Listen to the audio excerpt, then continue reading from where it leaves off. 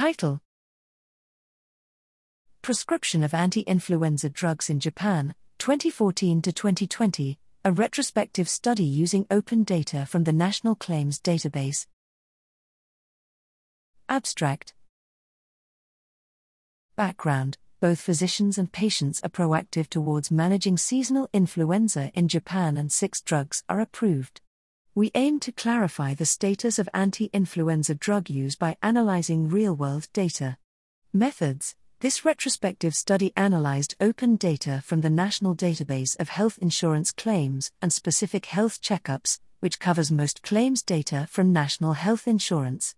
We estimated the annual number of patients prescribed anti-influenza drugs, their age and sex distribution, drug costs, and regional disparities for the period 2014 to 2020. Results: for 2014 to 2019, an estimated 6.7 to 13.4 million patients per year were prescribed anti-influenza drugs, with an annual cost of 22.3 JPY 48.0 billion, Japanese yen. In addition, 21.1 to 32.0 million rapid antigen tests were performed at a cost of 30.1 JPY 47.1 billion.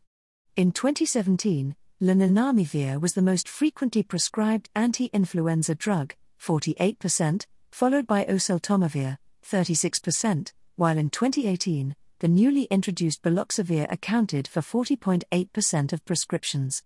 After the emergence of COVID-19, the number of patients prescribed anti-influenza drugs in 2020 dropped to just 14,000. In 2018, 37.6% of prescriptions were for patients aged less than 20 years compared with 12.2% for those aged greater than or equal to 65 years. Prescriptions for inpatients accounted for 1.1%, and the proportion of prescriptions for inpatients increased with age. Male were more likely than female to be prescribed anti-influenza drugs for inpatient.